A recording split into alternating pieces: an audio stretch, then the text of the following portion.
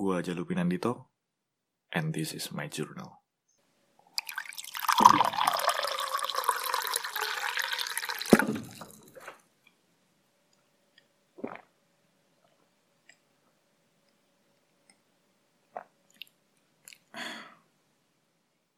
Dunia ini panggung sandiwara, cerita mudah berubah, kisah Mahabharata atau tragedi Yunani. Mengapa kita bersandiwara? Mengapa kita bersandiwara?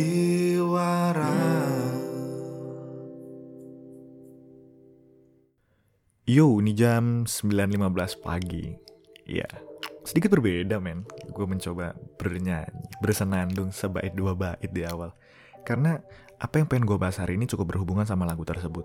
Jadi ketika gue bikin draftnya ini, kok gue pikiran kayaknya asik deh kalau misalnya gue nyanyi lagu itu dulu deh, Panggung Sandiwara. Waduh.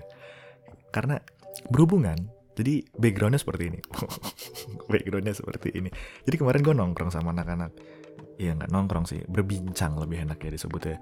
Gue berbincang sama teman-teman, terus di situ ada temen gue ngelantuk gini, ya setiap orang itu ya pemeran utama pada kehidupan mereka masing-masing.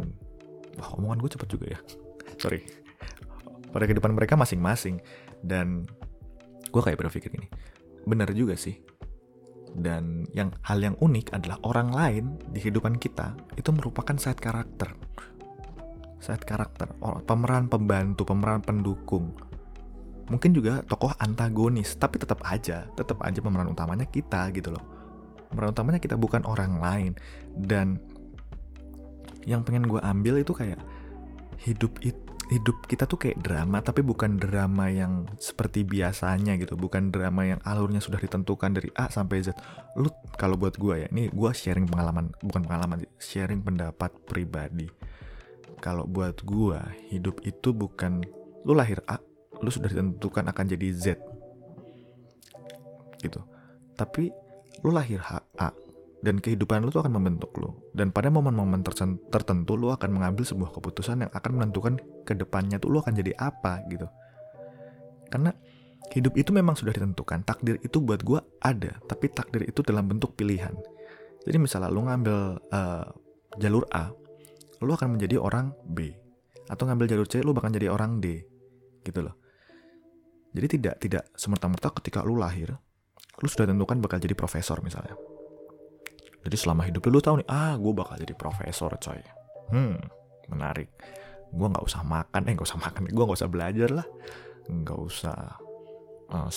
usah menambah ilmu gue, gak usah cari pengalaman. Orang gue bakal jadi profesor kok. Slow eye. Gitu loh. Dan lu akan tiba-tiba jadi profesor. Ya enggak gitu loh. Ya enggak seperti itu. Atau mungkin seperti ini ya. Emang pada dasarnya mungkin ya, itu hipotesis pertama. Gue baru kepikiran seperti ini. Ini baru banget. Atau mungkin pada dasarnya emang kita pada awalnya itu tidak dikasih tahu bakal ditakdirkan sebagai apa. Tapi dalam perjalanan hidup kita, wah bahasa gue ini pagi ini luar biasa men. Dalam perjalanan hidup kita itu nanti akan dalam perjalanan hidup kita tuh nanti kita akan mencari apa sih fungsi kita di dunia ini seperti apa gitu. Kalau orang ngomong lu mencari jati diri gitu. Mencari jati diri, apa sih sebenarnya kegunaan kita di dunia ini? Apakah kita signifikan di dunia ini ataukah apakah kita berfungsi di dunia ini? Ya mungkin itu tujuan perjalanan hidup kita gitu. Untuk memenuhi peran kita di dunia. Sebagai pemeran utama ya, untuk diri kita sendiri. Tapi mungkin sebagai pemeran pembantu untuk orang lain. Atau mungkin jadi pemeran antagonis bagi orang lain. Jadi ngalor ngidul kan. Ya karena buat gue kayak lucu gitu, menarik gitu. Kayak omongan temen gue tuh, kita tuh karakter utama. Karena dari dulu tuh gue selalu kepengen untuk menjadi seorang karakter utama yang yang dilihatnya semua orang, yang diperhatikan semua orang, yang ya pokoknya kayak di film-film dah karakter utamanya kayak misalnya dulu tuh gue seneng nonton Power Ranger, gue pengen jadi Power Ranger. Waktu itu gue pengen jadi Power Ranger merah men, karena Power Ranger merah tenaga kekuatannya paling kuat, perubahannya paling banyak biasanya. Pemeran utama tuh Power Ranger tuh utama, Power Ranger merah paling utama. Dulu gue pengen seperti itu. Aduh, kapan ya gue bisa jadi pemeran utama kayak gitu ya, jadi diliatin semua orang nonton gimana gue berkembang gitu, gue berubah. Gue tuh pengen dulu seperti itu, dan orang memperhatikan gue, jadi gue jadi orang yang paling keren gitu. Tapi ya kemarin setelah obrolan gue sadar, ya sebenarnya gue sudah jadi pemeran utama untuk kehidupan gue sendiri gitu. Dan kehidupan gue itu ya tergantung gue gimana gue mau membuat cerita gue menjadi cerita yang menyenangkan atau cerita yang penuh kesulitan dan kesusahan. Karena gue kerjanya cuma ngeluh, kerjanya cuma marah-marah, atau kehidupan gue bakal jadi kehidupan yang sangat menyenangkan karena gue menjalani semua kegiatan gue dengan sepenuh hati, menjalani kegiatan gue dengan ya bersemangat, terus bawa santai, pokoknya semua masalah pasti ada jalan keluarnya. Seperti itu sih. Dan kita juga harus sadar seperti ini, kita itu juga merupakan side karakter, mungkin karakter pendukung, karakter pembantu. Gue nggak ngerti drama sih, mungkin bahasa gue agak bukan bahasa anak drama banget ya, karena aku bukan anak drama coy. Maafkan ya teman-teman yang belajar drama ya. Burungnya bagus suaranya. Pagi soalnya, bukan malam men. Nah, jadi karakter pembantu kayak kita mungkin pemeran pembantu, kayak pemeran pendukung. Kayak misalnya gue punya teman, dia bisa berkembang seperti sekarang. Mungkin gue cuma sebagai pemeran sampingan yang pekerjaannya cuma melihat dia dari membantu dia dalam beberapa momen gitu. Atau mungkin gue cuma sebagai figuran. Mungkin loh, yang nggak memberikan efek apa-apa dalam kehidupan dia, cuma membuat lingkungannya rame aja.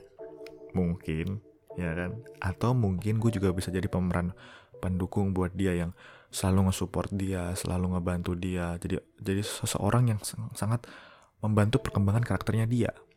Tapi gue tetap aja bukan pemeran utama. Atau mungkin seperti ini men.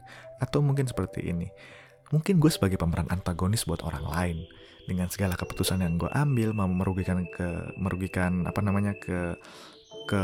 keberadaannya dia, merugikan keputusan dia, pokoknya merugikan buat dia banget lah, nggak menguntungkan sama sekali. Mungkin, ya kan? Dan ya itulah yang menarik. Kita nggak tahu kapan kita dibuat orang lain sebagai pemeran apa. Mungkin pemeran pembantu, mungkin pemeran pengganti. Mungkin pemeran pengganti coy.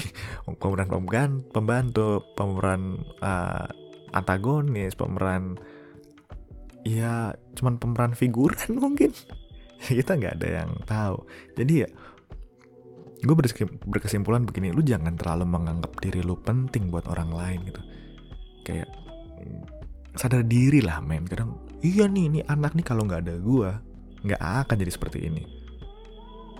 Merasa dirinya superior, padahal pada dasarnya anak itu bisa seperti itu ya karena dirinya sendiri. Mungkin lu membantu prosesnya, tapi kalau misalnya orang itu tidak mau berubah ya dia tidak akan berubah. Jangan menganggap diri lu superior lah. Ya gue juga sering begitu sih. Gue kadang menganggap wah parah sih, anjir sih ini orang ini bisa begini gara-gara gue nih dulu gue bantuin. Tapi ya akhirnya gue sadar sih, orang itu bakal bisa nyampe di suatu titik itu karena diri dia sendiri, bukan karena kita, bukan karena gue, bukan karena orang lain. Ya mungkin orang lain membantu mensupport dia, tapi segala keputusan kembali kepada dirinya masing-masing, kepada individunya sendiri-sendiri. Wah, gue berapi-api banget yang ngomong hari ini ya. Ya karena gak tahu ya, sekarang tuh gue merasa kayak semua orang tuh merasa ingin dirinya penting, merasa ingin dirinya jadi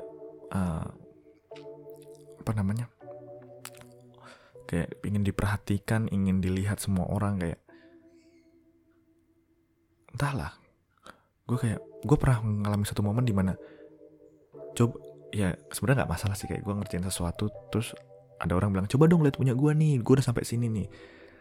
Nggak apa-apa sih, cuman kadang gue berpikir kayak lu juga pengen merasa penting ya, tapi memang ya lu pengen merasa penting, merasa dilihat ya, tapi wajar sih. Tapi kadang gue bete sendiri, cuman ya manusiawi lah, ini kayak dilema gitu. Gue mau maklumi tapi gue bete, berarti gue gak mau maklumi dong.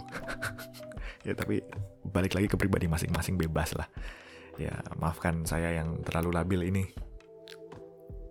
Menarik sih ngomongin panggung, sandiwara, hidup. Aduh, apa pulpen. Dan gue sangat bersyukur akhirnya gue punya pola pandang seperti ini sih. Ya karena akhirnya gue bisa sadar kalau misalnya gue tuh penting untuk seluruh kehidupan, tapi gue tidak sepenting yang gue pikirkan gitu.